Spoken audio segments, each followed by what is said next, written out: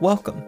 You're listening to The Analytic Christian, where we explore topics in Christian philosophy and theology. I'm Jordan, and in this episode, I'm joined by Dr. Justin McBrayer, a professor of philosophy at Fort Lewis College. We'll be discussing the topic of skeptical theism. He'll lay out what it is, how it applies to the problem of evil and the problem of divine hiddenness, and then he'll summarize the four strongest arguments for skeptical theism and the four strongest arguments against skeptical theism. It'll be a really interesting discussion. I know you'll enjoy it. So let's get started. Hey there, Dr. McBrayer. Happy to be here. Will you just briefly tell us how you got interested in the topic of skeptical theism, and feel free to mention any work you've done on the topic? Sure.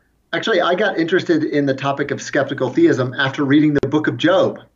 So the book of Job is an attempt to wrestle with what's often called the problem of evil, sometimes the argument from evil. It's this question about why our world would contain nasty or evil things, given that it's been created by an all-good, all-powerful being. And if you read the book of Job, there's not really a clear answer as to why God has included all of this evil in the world.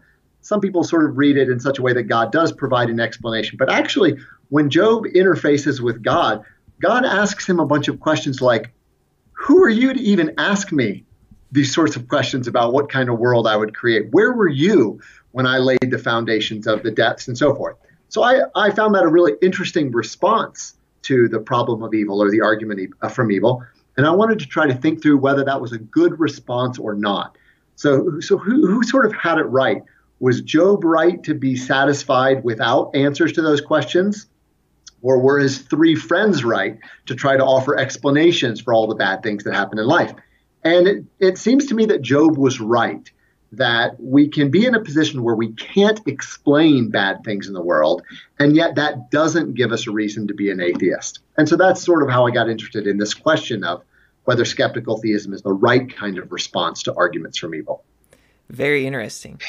Okay, well, what I want to do very briefly at the beginning is just define some terms so that we're clear for the rest of the interview when we start laying out arguments for skeptical theism and arguments against it. So what is skeptical theism? So the concept of skeptical theism really has two parts, two components. On the one hand, a skeptical theist is a theist, which is to say, someone who believes that God exists, where God indicates the most perfect being possible. So skeptical theists are theists. And that's a claim about what the world is like. It's a metaphysical claim. And then conjoined with that is a kind of skeptical claim, which is an epistemic claim. It's a claim about what we know or can't know.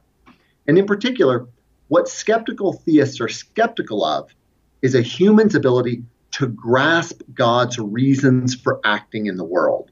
Now, that skepticism, Jordan, can be quite narrowly constrained, or it can be more general. At its most narrow, skeptical theists think that no human is justified in thinking that a particular instance of evil had no purpose behind it, or was gratuitous or superfluous.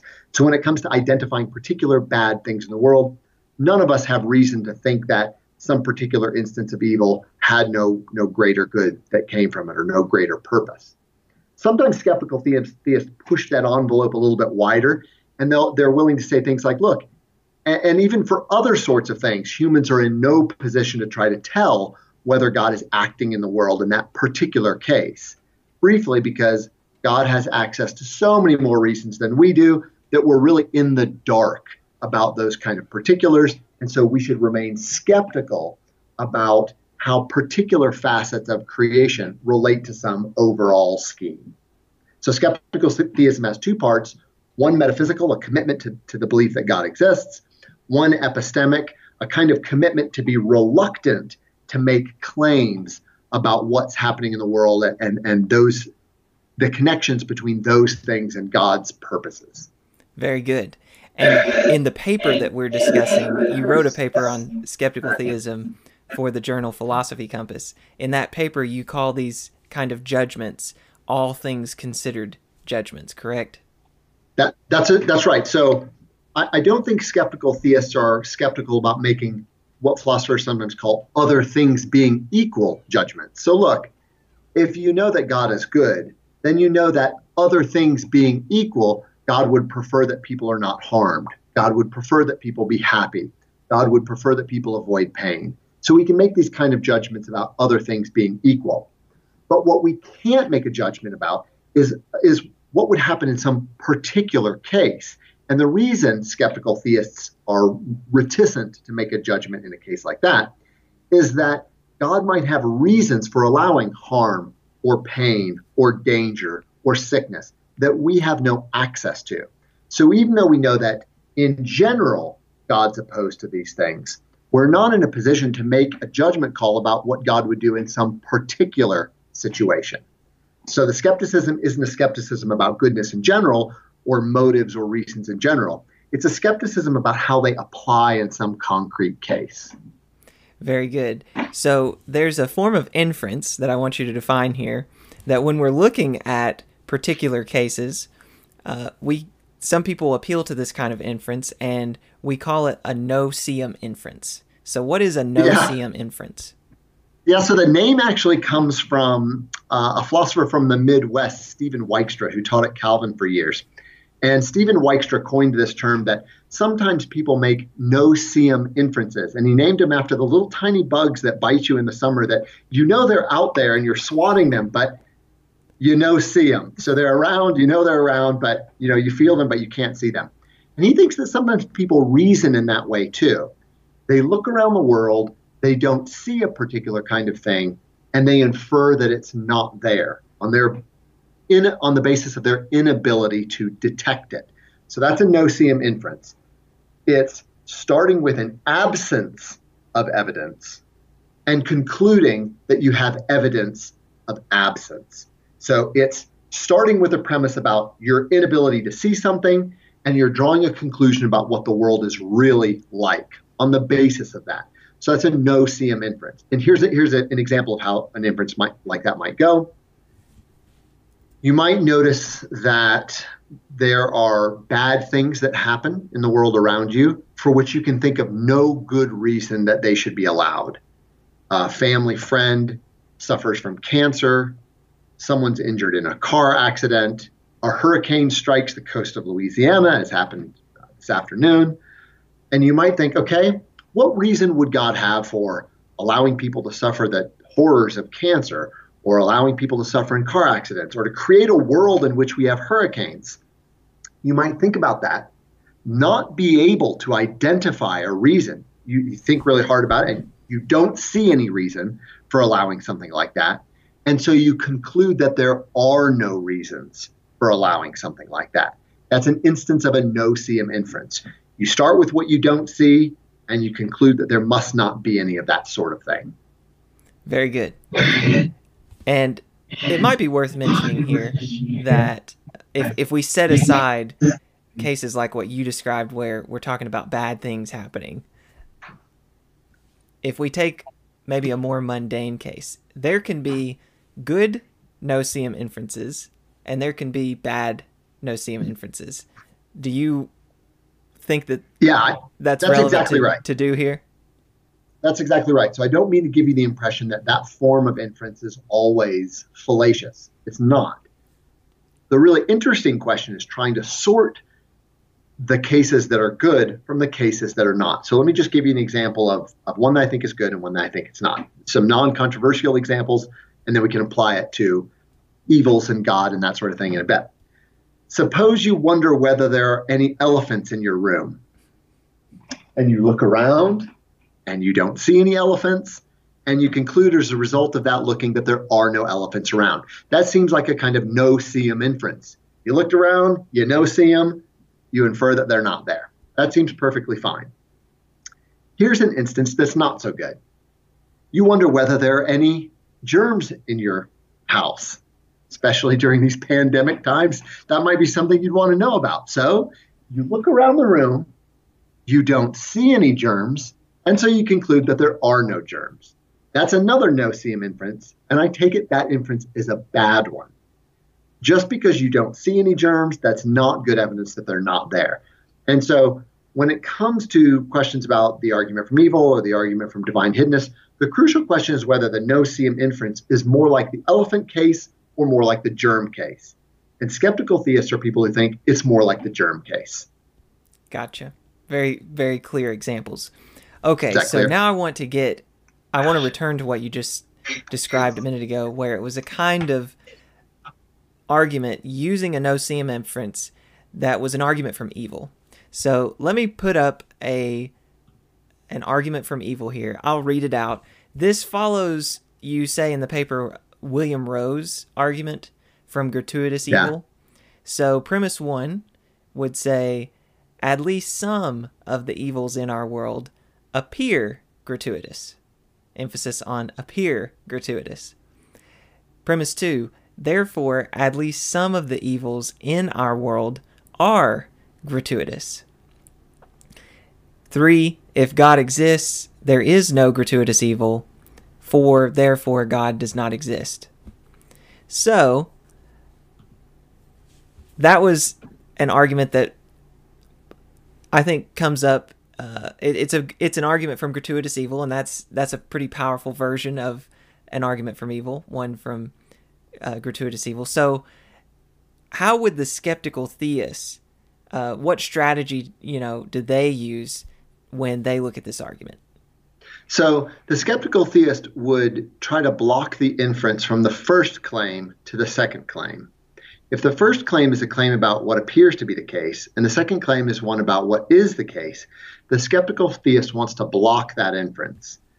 And so I actually think in some ways the skeptical theist response to the argument from evil is more generous than other kinds of responses, because we're granting that awful things happen in the world for which we see absolutely no reason whatsoever. I mean, I think if you believe in God and you've lived in the world for any amount of time, if you've ever read a newspaper, there's awful things that happen to people and people suffer terribly.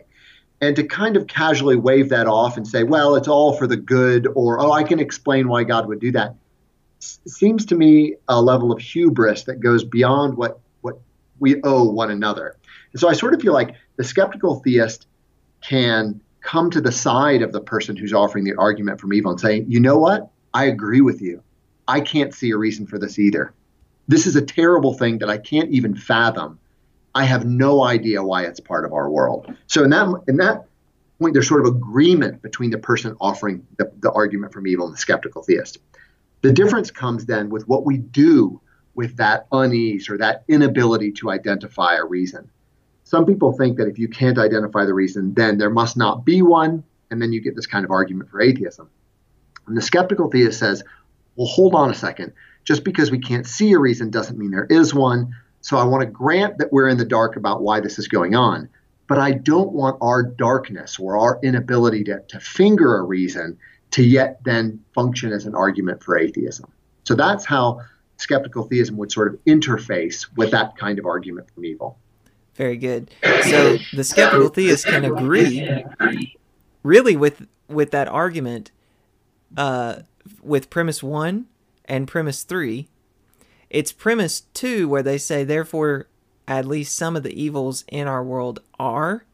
They would say, well, I guess the justification for thinking that's true relies on reasoning that we're not really in a good position to know. So it's that's that exactly inference right. from 1 to 2 you said that they want to target. That's exactly right. So to put it succinctly, the skeptical theist view is that premise 1 is not evidence for premise 2. Very good. That's even better.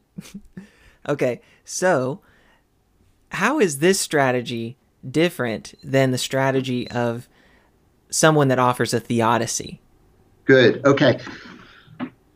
John Milton wrote about the attempt of humans to explain the ways of God, and he called that a theodicy. And so what theodicies try to do is they try to respond to arguments from evil by trying to explain the role that these evils play in the grand scheme of things. So theodicists are in the business of explaining the goodness or the justification for evils in our world. And anybody who's read much about the problem of evil has probably experienced or read some of those theodicies. So, for example, people say things like, well, the reason there are bad things in the world is because God gave us free will. And once you give people free will, you can't stop people from choosing badly. That's an example of a theodicy. You're offering an explanation for the badness in the world. And the explanation is it's a necessary condition for this other good thing, free will. Or to give another example, some people like the late philosopher John Hick offer what they call soul crafting theodicies. The idea is God needed to create a world in which we have to struggle, in which we have to develop courage, in which we have a chance to exercise sympathy with people who are suffering, because that gives us a chance to build our character and make us better people. Whether that's true or false, again, notice what he's doing. He's trying to explain the evil in our world. And so that's a different strategy than the skeptical theist. So if you think of how that argument from evil goes, when the person advocating the argument from evil says there are unjustified or gratuitous evils, the theodicist says, no, they're not.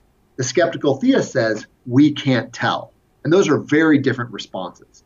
So to make the argument go through, we need the assumption that there are gratuitous evils in the world. Theodicists try to refute that assumption. Skeptical theists try to undermine that assumption. Very good. Yeah. Okay, so the next question I had for you then was about the argument from hiddenness. So let me put this argument on the screen, and we're going to notice there's some similarities here. So premise 5, if God exists, then he would at all times make himself known to all creatures capable of entering into a relationship with him. 6, but God has not made himself known at all times to all creatures capable of entering into a relationship with him. 7, therefore, God does not exist. So, same kind of question here. How does the skeptical theist respond to this argument from divine hiddenness? Just really quickly, Jordan, I can't see your screen, so I want to make sure the people who are watching can see your screen. I don't see your arguments. They can. When they pop up. It's the way Skype's set up. They can see it, but you can't. Perfect. I already know the argument, so I don't have to see it. Okay. The argument from divine hiddenness is another atheistic argument. And just put it in a nutshell, the idea is briefly that if this world had been created by God, everyone would believe it, but not everyone believes it. And so this world was not created by God. The idea is a perfect being who wanted a relationship with us would not hide or keep himself in the dark from people who were seeking evidence of his existence. But as it turns out, there are a lot of really earnest people in the world who would like to know more about God, who would like to believe in God, but find themselves unconvinced because the evidence is so ambiguous. And the ambiguity of that evidence then actually becomes evidence for atheism. So that's roughly how the argument goes. The skeptical theist, to interface with the exact argument that you just gave, would deny premise 5. So what premise 5 says is, anytime God exists, so God's existence would be a sufficient condition, then you would expect that he would make himself known at all times to all creatures and so forth. And the skeptical theist says, why should we think that's true? And it seems like the reason that we think that's true is because we know that other things being equal, God would want a relationship with us and so forth. But remember, skeptical theists are skeptical about how that other things being equal premise plays out in the actual world, because everyone knows other things aren't always equal. So for all we know, God has some reasons to remain hidden for a time, or to allow people to continue on their way without having some kind of religious experience or whatever. Skeptical theists just think we're not in a position to tell whether those reasons are at play or not. And so while we're happy to say that other things being equal, God would like a relationship with everyone, we're not in a position to say how that desire plays out in the actual world. And so we're not willing to say then that non-belief in the actual world is a reason to be an atheist. Very good. And again, how would this contrast this strategy from the skeptical theist with a theodicist? Perfect. So theodicists, again, are going to look at the hiddenness in the world, which again is non-belief in God, and they're going to try to offer explanations for that. In other words, from my perspective, they're going to try to get into God's head to see what he was thinking when he decided not to reveal himself to particular people. So an example of this, people say things like, well, look, would you have really cultivated your character and exercised truly free choices if your mom followed you around every moment of your life? Jordan, think back to those high school parties you went to. If your mom was right behind you at every moment, would you have been tempted in all the same ways and made all the decisions that you did? And the answer is supposed to be probably not. And it was a good thing that you were sort of out from under her guise for a while you exercised your free will and while you decided what kind of person you were going to be and when you wrestled with temptation. And the thought then is God's giving us the same kind of space. So this is a kind of epistemic distance theodicy. And again, what the theodicist is trying to do is identify some kind of good that could come from non-belief and then deposit that that's the reason why God allows the unbelief.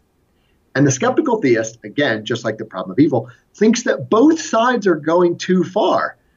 On the side of the person offering the argument from hiddenness, the skeptical theist thinks we just don't know enough to know whether God would eliminate all non-belief. And against the theodicist, the skeptical theist is thinking, how can we know that that's the reason why God would allow non-belief as opposed to both sides think they know more than they really do, says the skeptical theist. And the proper position to take is one of a kind of epistemic humility. We can't tell that the hiddenness is evidence for atheism. We also can't tell what was going on in God's head, but our inability to do that sort of doesn't push us one way or the other. Very good.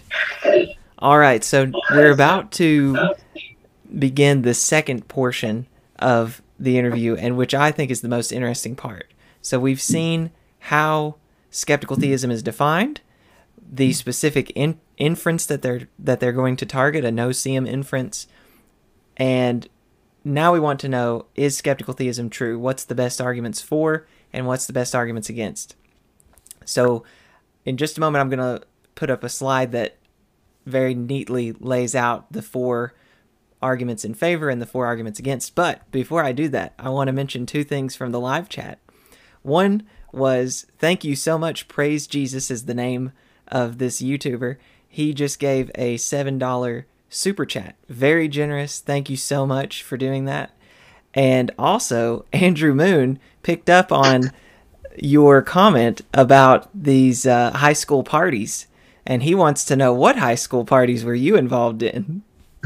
Well, let's just say I think the epistemic distance theodicy has something going for it, Andrew. Okay, so let's put up this little slide that I made that will neatly lay these out. So we're asking, is skeptical theism true? And I've listed 4 arguments here for skeptical theism. And here are the 4 arguments. There's an argument from analogy, an argument from complexity, an argument from alternatives, and an argument from enabling premises. And the 4 arguments against skeptical theism that we're going to discuss, and each one of these are going to try to point out some kind of inconsistency with something else that we want to hold on to, essentially. So skeptical theism would be inconsistent with theological knowledge. It would be inconsistent with trust in God. It would be inconsistent with moral facts, and it would be inconsistent with moral knowledge. Okay, so let's start with the 4 arguments in favor of skeptical theism. So okay, good. Starting with the argument from analogy, walk us through that one. Yeah, let me first actually just say something about the landscape of reasons. There are very good, very smart philosophers who are Christians who are not skeptical theists that endorse other ways of replying to this argument. Furthermore, there are non-theistic philosophers who endorse the skeptical part of skeptical theism. So I don't want to give the impression that this is a slam dunk case. I'm a skeptical theist, but I think there's a kind of realm of competing reasons out there. And what I'll do is try to give you the best case for it and the best case against it. So on the case for it, consider first a kind of argument by analogy. Suppose a little kid is getting a painful inoculation, and she thinks to herself, why are my parents doing this? Why would they take me to the hospital, hold me down, let somebody stick a needle in my arm? This is terrible. I can't even imagine why my parents would do this to me. We probably don't think that child would be justified in concluding that just because she can't see a reason for her parents acting in a certain way, that there isn't such a reason. Here's another analogy. Match. And you watch some grand master. Dr. McBrayer. Your screen just froze up go ahead. For maybe 2 seconds. So you had just finished this analogy with the child. So just pick back up there. Got it. Okay, so there's the child-parent analogy. Here's a different analogy that I think has the same kind of lesson. Suppose you know nothing about chess, and yet you're watching a chess match between grandmasters, and you see one of them move in a particular way, say to sacrifice a piece. And you think to yourself, gosh, I have no idea why she did that. Do you think you should conclude on the basis of that, well, I guess she probably didn't have a reason to do that? That seems like the last thing that you should conclude. So the idea is children shouldn't be concluding things about their parents on their inability to identify a greater reason. Novices shouldn't be concluding things about chess masters based on their inability to see reasons. If it's true in those cases, how much greater is the intellectual gulf between humans and God? If you don't think kids should be drawing no-seum inferences about parents, or that novices should be drawing no-seum inferences about chess masters, then humans are in no position to draw no-seum inferences about God. So that is the argument from analogy. Exactly. So do you want to say anything more about that?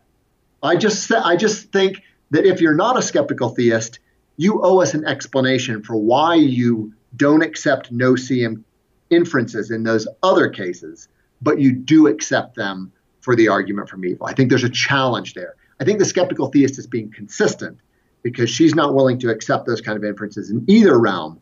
And if you're willing to accept them in one and not the other, I think you owe us an explanation for the difference there. Good. So What about the argument from complexity? The argument from complexity appeals to the fact that the more we learn about the world, the more complex it turns out.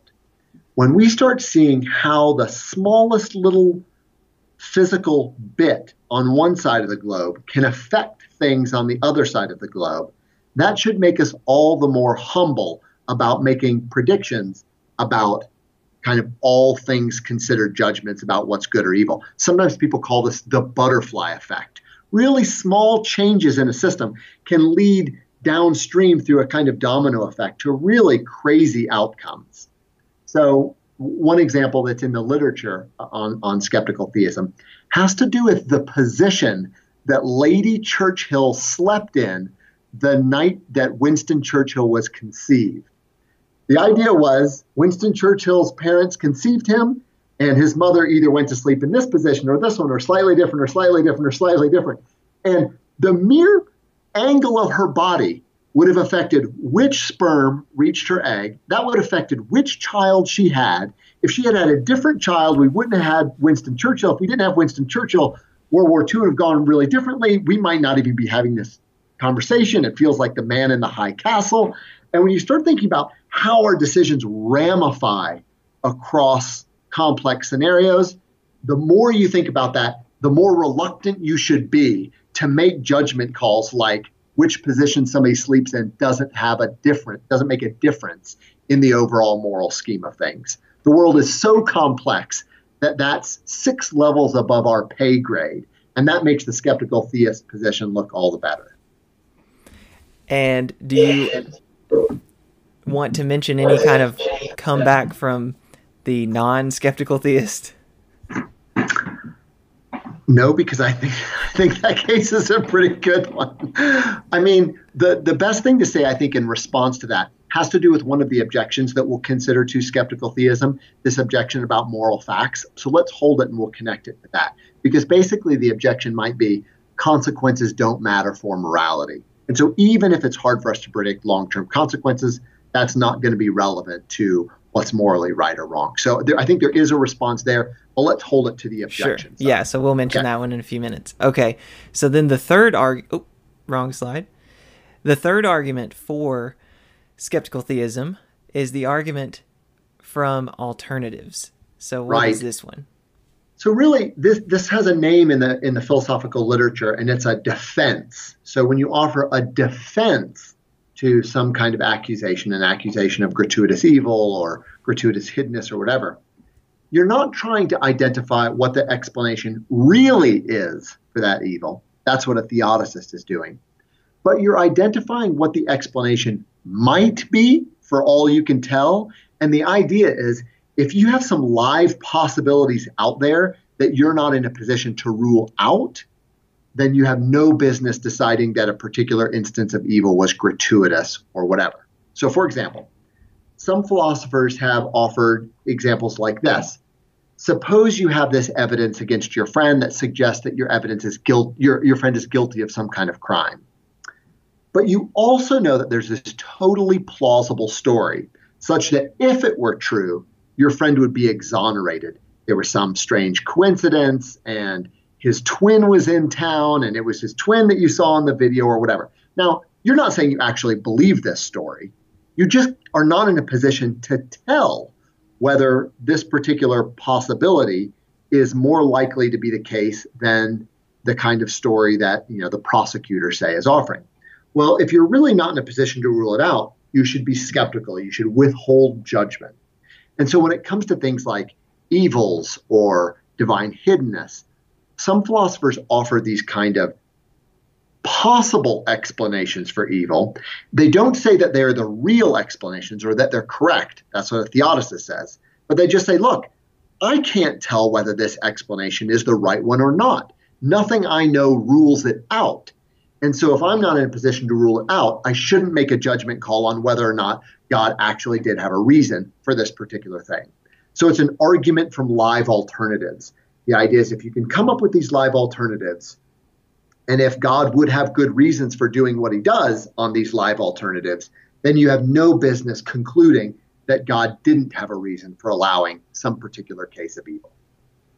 So just to make sure I'm understanding correctly, does that to me sounds like what we mean when we talk about a defense? Right.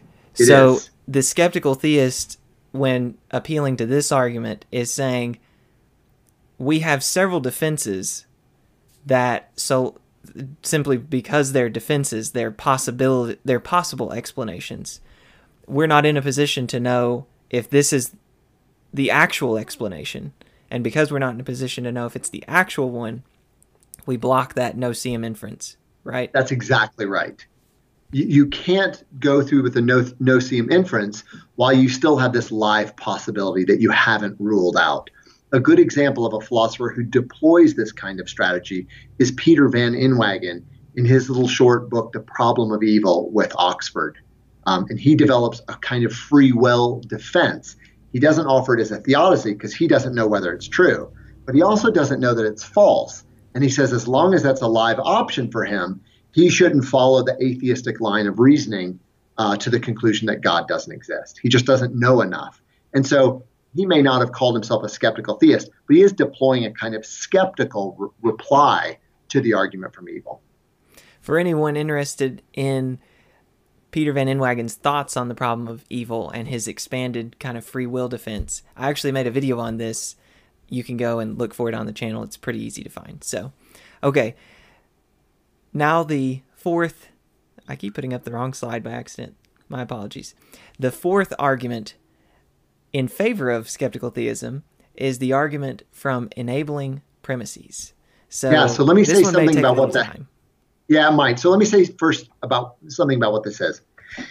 An enabling premise is some additional assumption that you have to add to a line of reasoning in order to get logically from your first premise to the conclusion. So it's a bit of information that has to be added in. The idea being whatever kind of evidence you've adduced in premise one, that evidence isn't potent until you add some additional thing to it. And that's the enabling premise. It enables the kind of initial evidence that you've gathered to then be leveraged into this conclusion about an evil being gratuitous or not. And so some philosophers are skeptical theists because they think for the no-seum inference to work, we have to add a bit of information first. And when it comes to cases like evil and God's being justified in allowing evil or hiddenness or whatever, that information isn't available to us. And that's why the no-seum inference doesn't go through. So the idea, again, briefly is we need additional information for the no-seum inference to be valid, and that information is not available when it comes to arguments from evil or arguments from divine hiddenness. So that's kind of the general structure of how this defense goes. Let me give you two examples of the kind of additional information that philosophers think you would need to have. So one strategy is to say that no-seum inferences are good only if we add to them a kind of conditional premise. And the conditional premise says something like this. If you would expect to see something if it were there, then you're not seeing it is good evidence for its not being there. This seems to explain the elephant and the germ case. Why is the no-seum inference good in the elephant case and not in the germ case? Well, because the no-seum inference needs this additional bit of information, and you have it in the elephant case and you don't in the germ case. In the elephant case, you believe that if there were elephants in the room would look very different to you than it does now. In other words, the presence of elephants would have some kind of effect on your perceptual experiences. And since you have that background information, the fact that you don't see elephants is a good reason for thinking that they're not there. Contrast this with the germ case.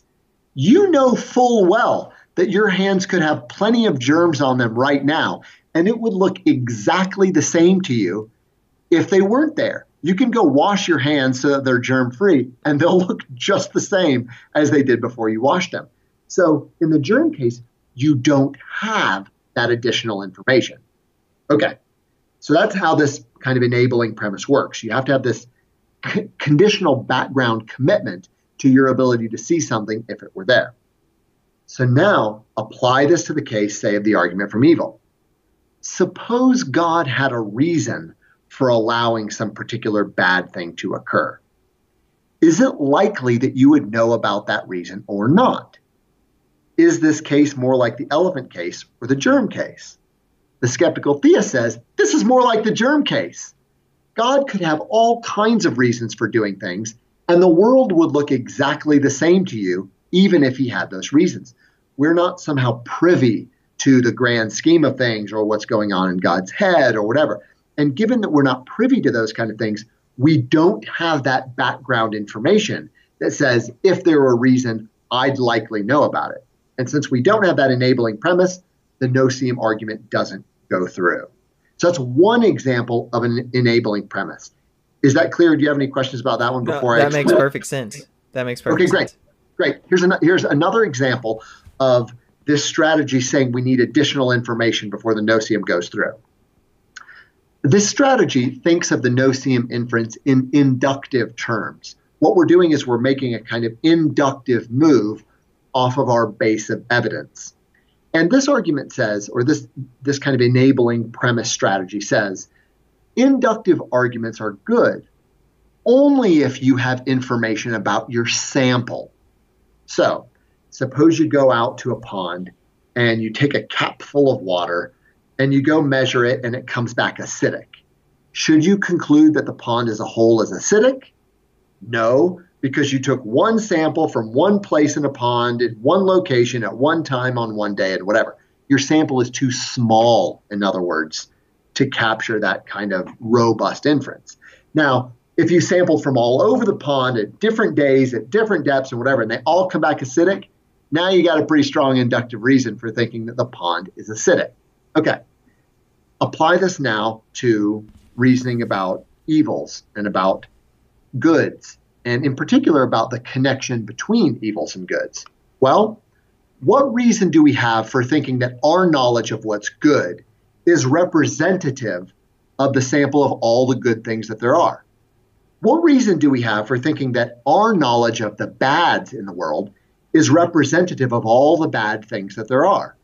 And third, what reason do we have for thinking that our knowledge of the connection between goods and bads, when good things allow for bad things and bad things allow for good things, what reason do we have for thinking our knowledge of those connections is representative of all the connections there are?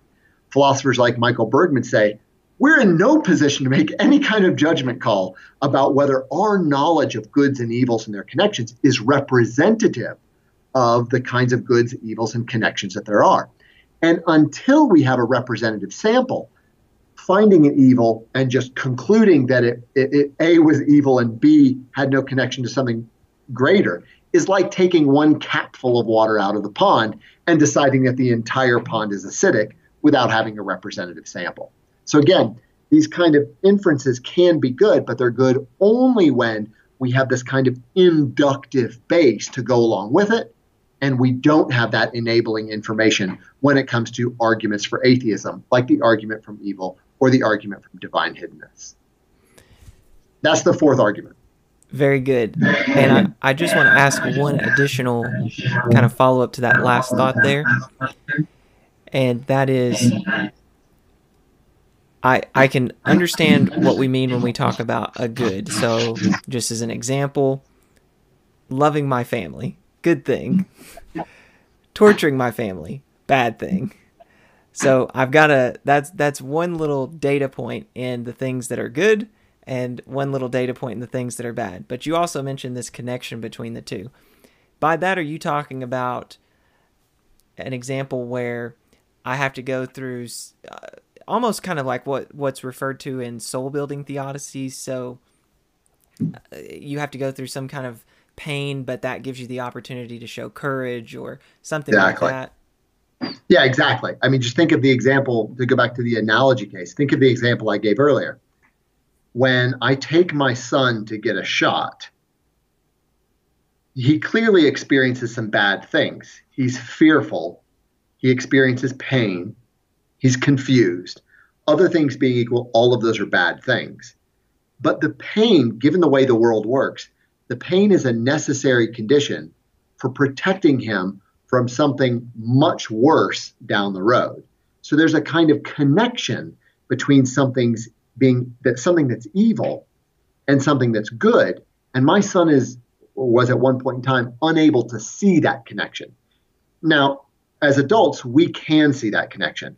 But the question is, how many of those connections do we know about? Why think that our knowledge of the connection between those things is exhaustive of all the different connections that there are? And the skeptical theist says, until you have a reason to think that your knowledge in that area is suitably representative, you ought not be making the kind of inferences that we're making in an argument from evil. Very good. That was clear. All right. So Great. I want to move now to the 4 arguments against skeptical theism. And to be fair, in the paper that we're trying to summarize that you published with Philosophy Compass, you actually give, if my counting was correct, 8 arguments against skeptical theism. But I only picked 4, partly because there were 4 of them that just weren't all that impressive to me. And also because these 4, I thought, there's something here. So that's why I did that. Okay, the first one in this list of arguments against skeptical theism is the inconsistency with theological knowledge. Right. So just in general, anytime someone's a skeptic, I guess the primary consideration is to try to limit your skepticism in such a way that it's reasonable. If you don't put fences around it, it's going to bleed out into all areas of life. And then before you know it, you're a global skeptic And then you have much deeper troubles than we could talk about in one evening. So everybody's a skeptic about something. And what we try to do is find principled reasons for being skeptical here and not over here. And that's what a lot of these objections are doing. A lot of these objections are pushing on skeptical theists to make sure they're consistent and that they can carefully wall in their skepticism in such a way that it doesn't bleed out into other areas of their lives. This first objection is in a species of that very type of objection. And the thought goes like this. Skeptical theism is a knife that cuts both ways. If it undercuts arguments for atheism, it might also be in a position to undercut at least certain arguments for theism. And if that's true, then it could have implications for what we know about God or even whether there is a God. So, quick example. Sometimes theists posit the existence of order or fine-tuning in the universe as a reason to think that God exists. Or actually, sometimes people even posit the existence of intelligent life or rational life. And they sort of reason like this. Well, look, God would want somebody to interact with and talk to and be a really good thing for there to be rational beings. And so when we find rational beings in the world, that must be a reason to think that there's a God. And you might think skeptical theism cuts against that kind of reasoning because it's an example of all things considered reasoning rather than a kind of prima facie reasoning. So what you're saying is, well, God wouldn't have any trumping considerations for keeping intelligent life out, and other things being equal, intelligent life is a good thing. So intelligent life counts as evidence for the existence of God. And you might think if you're skeptical about evil counting against God, likewise, you should be skeptical about intelligence or rational life counting for God. So the skepticism is sort of cutting in both ways. Whether you think that is a devastating objection just depends on, I think, how much those arguments for the existence of God matter in your overall worldview, whether you think those kind of arguments hold water and are important, and whether you think that those kind of arguments really are cases of all things considered reasoning versus prima facie kind of reasoning. So again, whether this objection ultimately is persuasive, I think depends on a number of different things. And I should note, some skeptical theists are just happy to accept this. They're like, yeah, we should be more humble about the arguments that we're offering for the existence of God too. We can't be so quick to latch onto evidence that we like and leverage it for the existence of God and then be resistant when the atheist tries to do the same thing. Very good. I'm sure more will come up about that. Oh, I'm not sure why this is happening. Every time I speak, I hear an echo. I don't know what, I don't know if it's, are you hearing an echo on your end? No. Okay. Well, anyway, what I was going to say was this argument. Well, actually, I forgot my thought. I mentioned the echo and I forgot. Oh, well, we'll move on to the next one. Oh, I was going to say this will probably come up more in the Q&A. So I have some questions about that particular argument that I'll save for the Q&A. Okay, so the next one is the inconsistency with trust in God.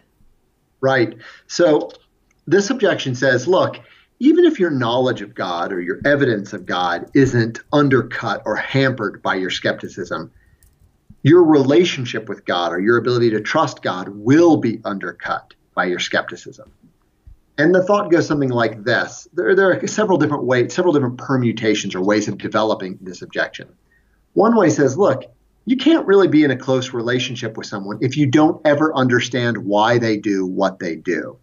If the skeptical theist says that we should be ignorant of God's ways aren't our ways, then it's not really clear what kind of a relationship you could be in with that person if you're just truly ignorant of everything that they're doing. Another way to develop the argument has to do with other facets of a relationship that are really important, things like trust. Theists often trust God. They take God at his word and so forth. And some people challenge skeptical theists, thinking that they're not able to do that.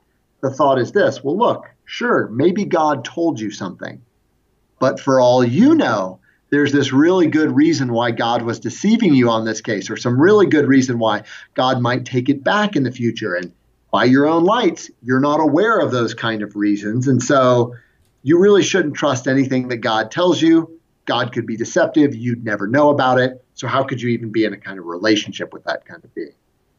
So that's the second line of objection. It's not that what you know is undercut. It's that your ability to engage in a meaningful relationship or your ability to trust God is somehow undercut by your skepticism. Now, again, go ahead. And I was going to say that I've seen this developed in particularly targeting Scripture. So how do you know you can trust what's said in Scripture if, for all you know, God has these really great reasons for deceiving you on that, for making it seem like you can trust the Bible, but really there's these great reasons that you can't.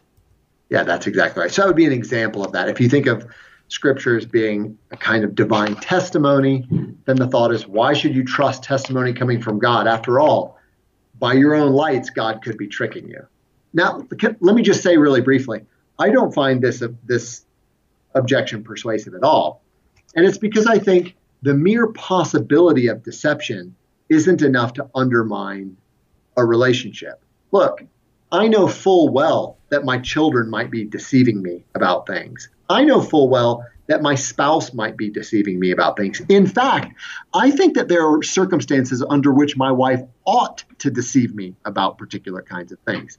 And yet, it's not as if that possibility somehow undercuts my ability to have a relationship with her. Or take this idea about deception. Look, any book you pick up, you know full well is fallible.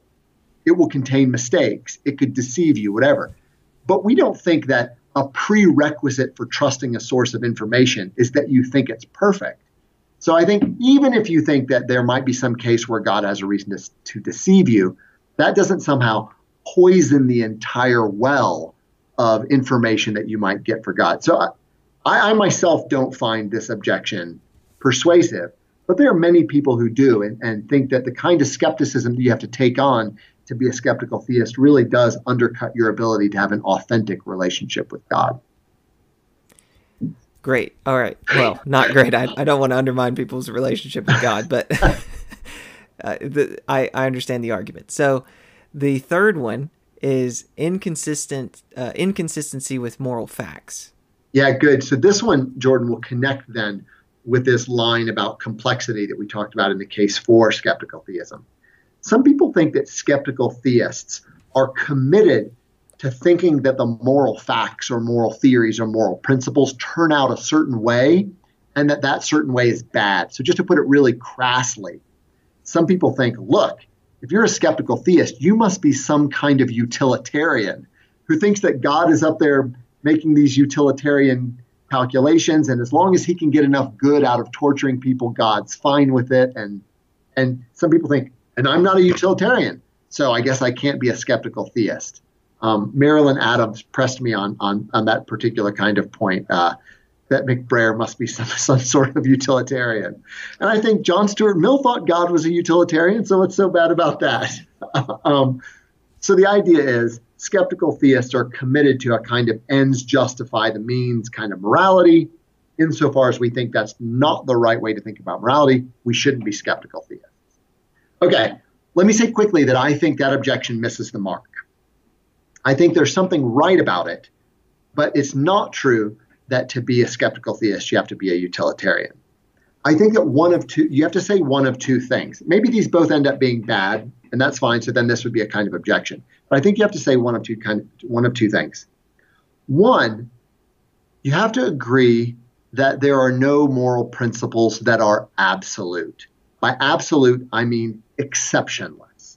So you have to be willing to say that at some point, there's no moral principle that isn't trumpable by higher considerations. It need not be a crass kind of consequentialism, but you do have to think on this one kind of horn of the dilemma that there are no absolute moral principles.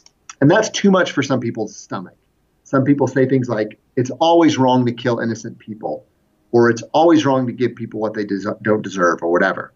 And if that turns out to be true, then it is going to be very hard to get this kind of skeptical theist line working, because now it doesn't really matter what happens in the long-term consequences. Even if some evil is connected with compensating goods, that won't justify the allowance of that evil. The second horn of the dilemma is to grant that there might be some absolute moral prohibitions, but to insist that the kind of evils that we see in the actual world are not instances of violating those particular absolute prohibitions. So you either have to think that there are no exceptionless absolute moral principles, or you have to think there are some, but the kind of evils that we see in the world with hurricanes and cancer and whatever don't violate whatever absolute principles there are. So this objection tries to connect skeptical theism with its normative ethical underpinnings to try to see whether skeptical theists are committed to an implausible or controversial kind of ethics. Now, if I understood you correctly there, that second horn that you just mentioned, where you say, hey, you might think of it in a kind of deontological sense, like there are some things that are just, that these are things that can't be violated. There's no outweighing goods. They're just wrong, period, end of story. But, so what, you were presenting it as a dilemma, so what's the dilemma for the skeptical theist if they take that horn?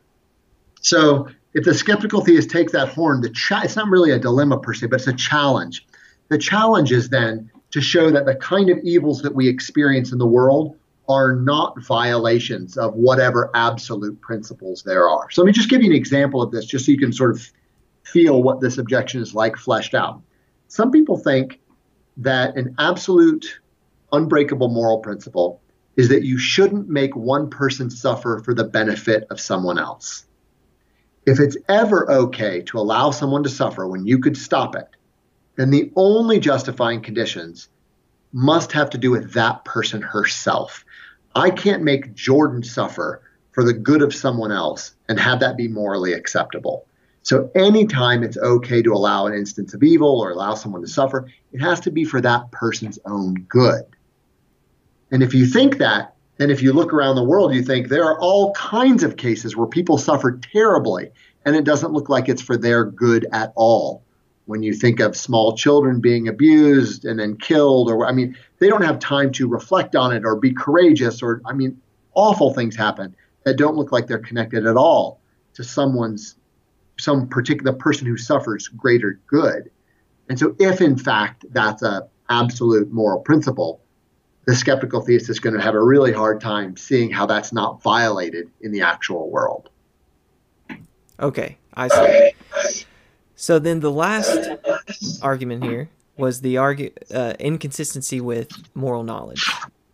Yeah, this is the big one. This is where people spend most of their time in the skeptical theism literature, and I think this is a really important objection. So let me try to make you feel the force of it. Jordan and I are hiking through the woods. We come upon a pond. We look out, and there's a small child drowning in the pond. And Jordan says, Justin, there's a child drowning in the pond. We should go save him. And Jordan starts to take off his shirt and shoes and whatever.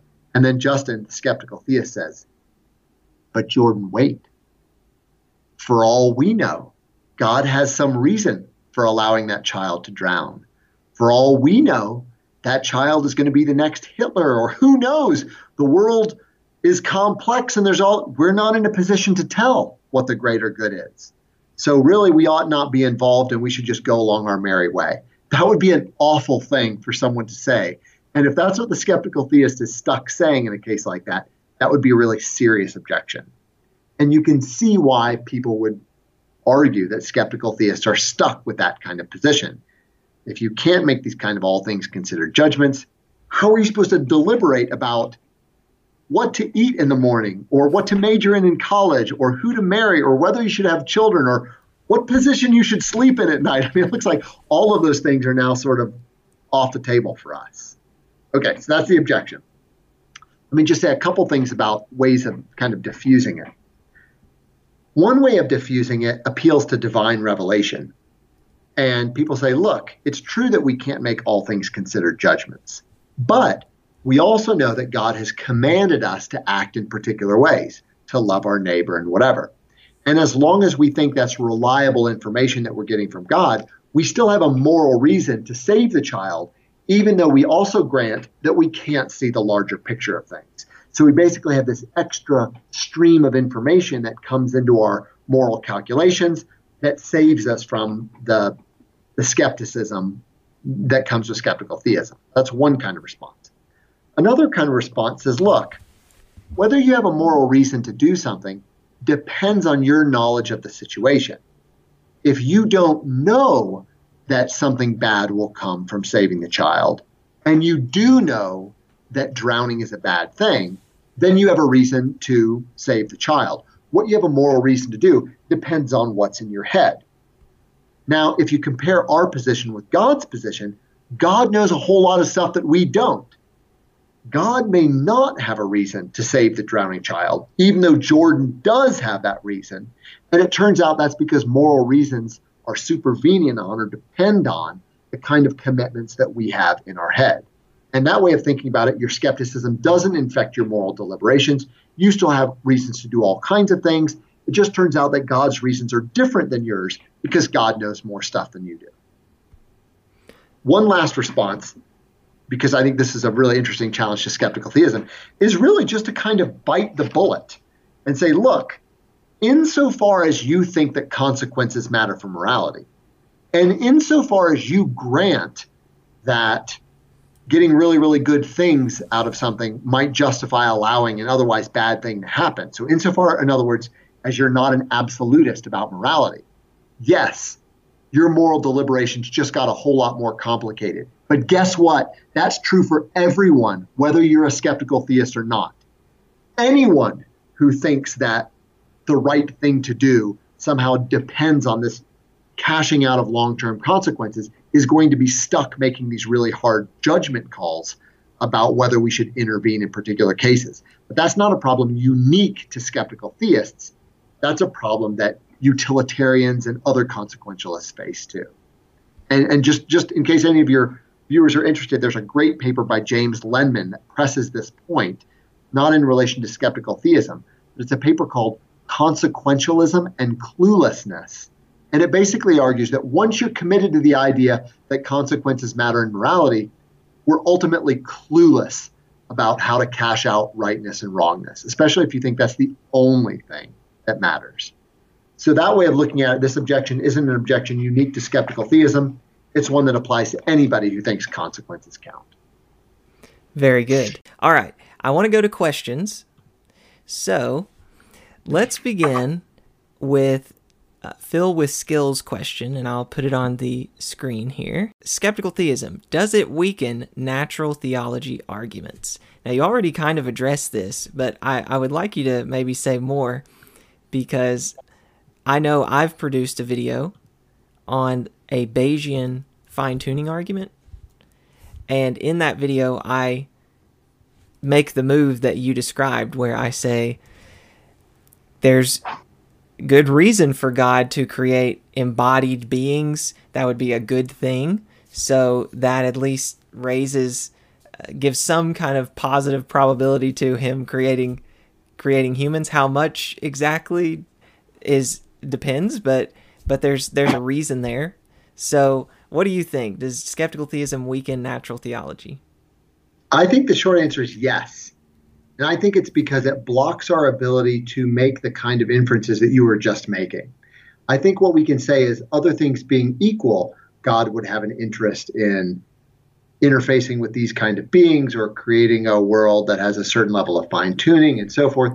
But when you make an all things considered judgment about that, it seems like what you're saying is, and there were no other compensating reasons that would keep God from doing things in this way, and that's why this is then evidence for the existence of God, then I do think skeptical theism blocks that. Now, let me just back off of that just to try to make it more palatable.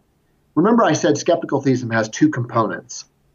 It has this metaphysical component, theism, and the skeptical component. And I said the skeptical component is squishy. You could make it more narrow or you could make it more general.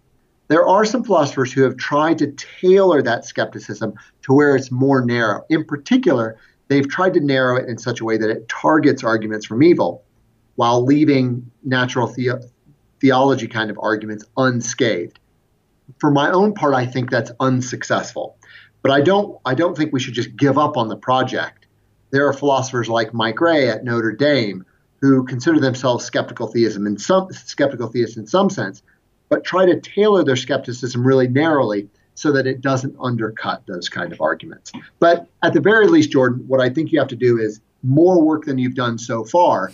If the thought for that Bayesian argument is just something like, well, I thought about it, and other things being equal, I think God would like this. And I can't see a reason why God wouldn't do it. So it must be, that seems like a no-seum inference to me. I see. So maybe there's a specific version of a fine-tuning argument that you might find appealing just in spite of skeptical theism. That's my question. Are there still arguments from natural theology that you think these do still seem, they go unscathed by skeptical theism? Yeah, that's a good question. I think arguments, let me just say something really general about that. I think arguments like the Kalam cosmological argument, where the first stage of the argument is not unique to God per se. The conclusion of the first stage of that argument is there's got to be something beyond the natural world that would start. Those kind of arguments, I do think, are unscathed by the kind of skepticism, because we're not making all things considered judgments about what an infinite being like God would be doing in natural creation. So I don't want to give the impression that natural theology is a dead project or anything like that. I just think we have to be careful to be consistent. If we don't want the atheist to be making no-seum inferences in arguments for evil, we don't want to turn around and make the same kind of mistake when we're offering our own case for the existence of God. Which I did. Possibly. We all have inconsistencies. That's why we're in this game, right? To try to think through what we think and why we think and try to piece together a worldview that makes the most sense given all of the things that we know. So join the club. Definitely in reading your paper, I'm like, man, skeptical theism, it's got more going for it than I initially I'd be like, skeptical theism, no, it's not my cup of tea. But it is appealing, and there's good arguments for it. I think there's still some arguments against it that have oomph to them, but they don't have as much oomph as I would like. So okay, then I did my job as a skeptical theist. So the next question I got from Andrew Moon. And that was, I'm putting it on the screen.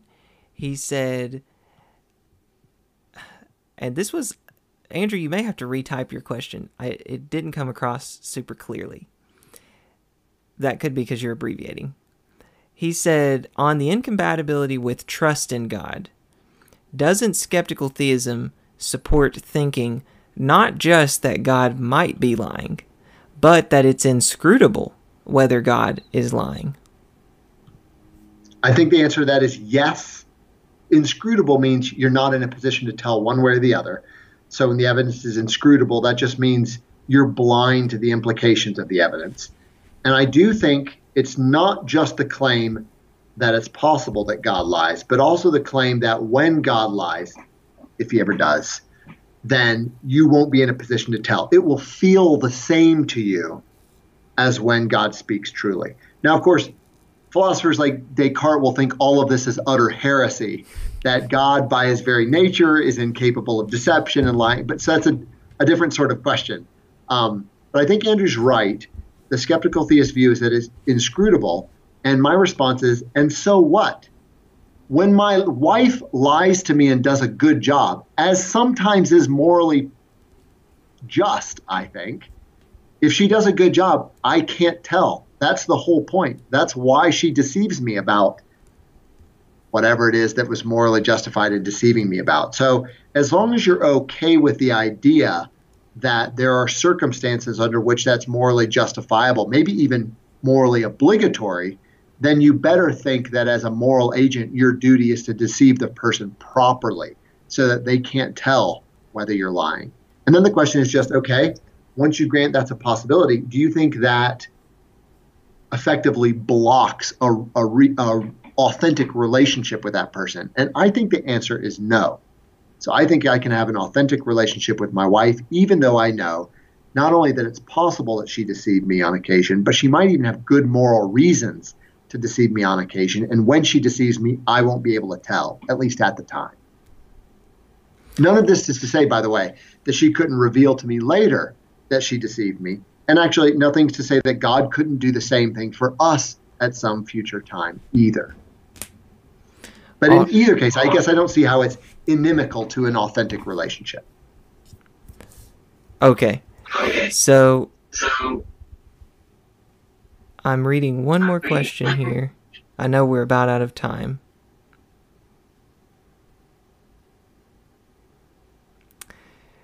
I'll end with this question. It's from Phil with Skill. And he says, however, the problem of evil is still a problem. God has the power to stop suffering, child cancer, and he doesn't. Why? So this might be a good way of just kind of summing up the discussion. Sure. It's a good wrap up. The question is, Phil, why think that's a problem? And it seems like you think that's a problem only if you reason in the following way. Suffering from cancer is a bad thing. God doesn't have any reasons for allowing it. There's no greater good that comes of it. So God wouldn't allow it. And I want to know what your reasons are for that second thing. I want to know why you think that it's not preventing something equally bad or worse. It's not providing for some compensating good, or why God doesn't have some kind of justifying reason for allowing that bad thing. I grant you that it's an awful thing. I hope that my children never have to experience that. So I'm not denying that. Furthermore, I'm agreeing with you that I can't identify some compensating good. But I'm wondering how you think you're in a position to say that there are no such goods. And if you're not in that position, then I wonder why you think it's really a problem. Very good. And this would be an interesting point to mention as well. This would go for animal suffering as well, which for me, that has been the kind of thorn in the side. I want a good solution to animal suffering. So the skeptical theist would say all the same things in that case as well, correct? I think that's exactly right. And right. I think, just to be really clear, just to note one final thing, the special challenge, I think, with that case is that it's not clear how non-human animal suffering benefits the non-human animal itself. At best, it's benefiting us in some way. And you might think that falls afoul then of one of these moral principles that are absolute. For example, if you allow something to suffer, it's got to benefit the sufferer herself. And so maybe that's what makes the animal suffering so poignant or so difficult to deal with. The kind of theodicies that we're used to offering don't seem to apply to animals. And that makes it seem less likely a case where there's some kind of compensating good. All right. Well, thank you so much, Dr. McBrayer.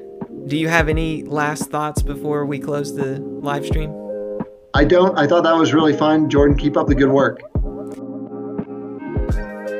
That concludes my interview with Dr. McBrayer. Thanks for listening. And if you want to support the work that I'm doing, please consider becoming one of my patrons. You can do that by going to www.patreon.com/theanalyticchristian. The link is in the notes. And for more resources on Christian philosophy and theology, check out my website, theanalyticchristian.com. See you next time.